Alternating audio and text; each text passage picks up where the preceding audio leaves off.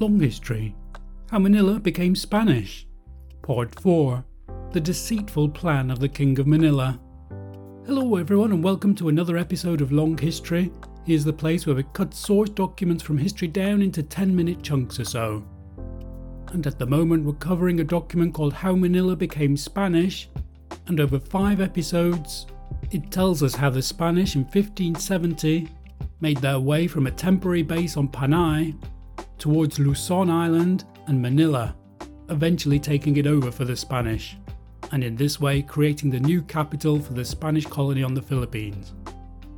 Now before we get started, don't forget that there are 2 sort of prequels to this document. We've got one called The Journey to Colonize the Philippines and another one called The Philippines' First Spanish Colony. The previous document ended in 1567 and this document takes up the story in 1570. This is the 4th of the 5-part series, but there's another document to come that continues from this one, so there'll be another 5 parts there. Right, now as the previous episode ended, a Spanish expedition was on its way to Manila. They had entered the vast Manila Bay and sent a Moro to talk to the king who had, apparently, stretched out the hand of friendship. The Spanish therefore declared that they would go to Manila itself to meet this king, Raja Suleiman. The Moro, however, insisted on going ahead to alert the king of the Spanish arrival. The Spanish are following this Moro to Manila as this episode begins. So here we go with How Manila Became Spanish, Part 4, The Deceitful Plan of the King of Manila. We sailed along a thickly settled coast. Moros came out in prows from some of the towns to complain of the Raja Suleiman for having plundered their towns and killed many of the inhabitants. The master of camp was going ahead under full sail, and, receiving all of these people very kindly, we kept on until about 10 o'clock in the morning, when we passed the bar of the river of Manila. The town was situated on the bank of the river and seemed to be defended by a palisade all along its front.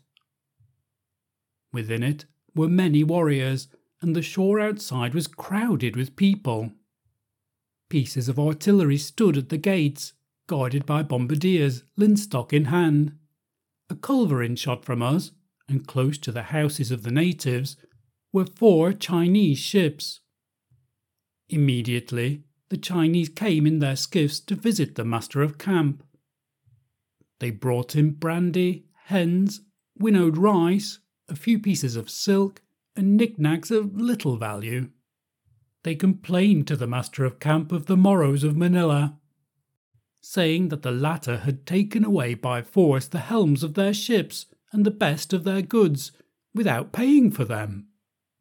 The master of camp received them kindly, but, desiring to be at peace with all, he waived that question. Then, having dismissed the Chinese, he sent the interpreter ashore to tell King Suleiman that he wished to confer with him and to make arrangements therefor. The interpreters returned quickly and said that they would meet at the edge of the water and that Raja Suleiman would come thither. The master of camp immediately landed with the Spaniards to meet him. Immediately, an uncle of the ruler, who also bore the title of king, advanced with so large a following that he was thought to be Suleiman himself. He embraced the master of camp and appeared to be a man of good intentions. Soon after came the other ruler, his nephew Suleiman, who was a younger man than he who first came. Suleiman assumed an air of importance and haughtiness, and said that he was pleased to be the friend of the Spaniards, but the latter should understand that the Moros were not painted Indians. He said that they would not tolerate any abuse as had the others. On the contrary, they would repay with death the least thing that touched their honour. This speech having been made through the interpreter, the master of camp gratified the chief with kind words. Then, after they had embraced each other and made a friendly compact, the Moro entered his fort. The master of camp returned to his ship, leaving all the oared boats and most of his men on shore, less than 30 paces from the town, and gave general orders that no man should enter the town until the Moros, who seemed quite irritated, had regained their calm. Then, leaving ashore the sergeant major, Juan de Moron, in command, he returned to his ship to have it moored and set in order. In the afternoon of the same day, at 3 o'clock, the Moro Mahomete asked permission to spend the night among his relatives, and the master of camp granted his request. During the day, the Moros came to look at the soldiers ashore with their arquebuses and lighted match ropes. The Moros carried their weapons and showed a rather bold attitude. They even did things which the Spaniards not often tolerate. But in order to obey the orders of the master of camp, and not to give the appearance of starting hostilities on our side, they overlooked all the unmeasured boldness displayed by the Moros. At nightfall, the men ashore withdrew to the ships where they slept. The next morning, the Moro Mahomete returned with the same ambassador who had first come. The latter bore a message from Raja Soleiman, to the effect that he had been informed that a tribute was to be asked of him, and that consequently he would not allow the Spaniards to enter the river.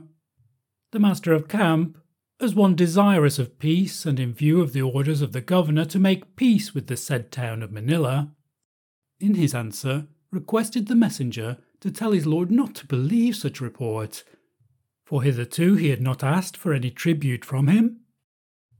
He added that they would see each other again and make a friendly settlement, which would be to his taste. Thus he dismissed the messenger, and he himself, after a little thought, went ashore with only the Spanish and Moro interpreters, without notifying anyone of what he was going to do. He entered the palisade, whose gates were guarded by many Moros, and was led by the Moros straight away to a small house, where he was bidden to await King Solomon. As soon as the latter heard that the master of camp was within the fort, he hastened to him, and both went to a house where they made a friendly compact after the fashion of the land, namely in this wise. The master of camp drew blood with the two chiefs, uncle and nephew, both called Raja, which in the Malay language signifies king. The Moros drank the blood of the master of camp mixed with wine, and the master of camp drank that of the Moros in a similar way. Thus the friendship was established, on the terms that the Moros of Manila were to support the Spaniards who came to settle there, and doing this they should pay no other tribute. The master of camp asked them for a list of neighbouring towns on the bay, and they gave him the names of 40 towns of those situated on the shore, besides those inland. After this friendly agreement had been made with the Moros, who promised to give some food for our men, the master of camp left the fort, much to our pleasure. The Moros, notwithstanding the great security given them by the master of camp, persisted in their hostile and warlike attitude, and, even on account of the peace made, would not lay aside their weapons. On the contrary, the number of armed men seemed to be increasing continually. In the afternoon of the same day, the chief notary went to the fort, with the permission of the master of camp, to see whether any of the kings wished to trade for the royal testoons which he had in his charge. He went there accompanied by a boy only, and spoke of the matter to one of the chiefs. The latter received him very kindly, and showed him some gold trinkets, which he wished to exchange for gold. For each gold piece the Moro asked 5 of silver, but the notary would give him only 3. The Moro Mahomete, who was present at this trading, and acted as go-between, told the chief notary to postpone the bargain until another day, and to return to the ship and tell the master of camp that King Solomon said that, in order to celebrate the peace made that day, he was about to pass in review his people, both on sea and on land, and should fire all his artillery, at which no offence should be taken, for all was in celebration of the peace. The chief notary left the port with the message, and found the master of camp receiving information in the above-mentioned vessel of friendly Indian rowers. They were saying that, having relatives among the Moros, they had learned that the latter were planning to fall upon the Spaniards at the first rain, when it would be impossible for them to make use of the arquebuses. From this news, and from the preparations which the Moros were making on both sea and land for the great review they said they were about to give, we saw that they were anxious to start the affray. At this time, the Moro Mahomete arrived with a message from Raja Soliman, to the effect that King Solomon had learned that the Lord of Candola, a town on the other side of the river, intended to fight the Spaniards on sea and had invited him to join in the attack, but that he, Soliman, had refused to do so. For this reason he would get in readiness, and if the chief really came to offer battle, he would aid the Spaniards with his people, since the master of camp was his friend. This new message gave a full understanding of the deceitful plan of the Moros. Notwithstanding all this, the master of camp sent his thanks to Solomon for the warning, saying that he would be pleased to fight anyone who desired to fight with him. He added that if it were not so late, he would immediately go to the town of Candola to fight with that chief. So this is an episode full of trust and of betrayal of that trust. There's a sense that the Spanish are not quite sure who to believe, but they also are the ones who feel that they have the power. Everyone here seems to be insisting that they want peace, but the so-called Moros on shore are staging this military review, and the Spaniards' insistence that they want peace, in the light of this tension, seems just as much a threat of war as it is a plea for peace. In the next episode, the battle for the town of Manila begins. Thank you for listening everyone to the latest episode of Long History. If you can't wait for the next episode, don't forget there's lots to explore on Long History about the Age of Exploration, with documents from Columbus, Magellan, Francis Drake, and many more. Before you move on, if you could give this episode a like in whatever way you can, it would really be appreciated.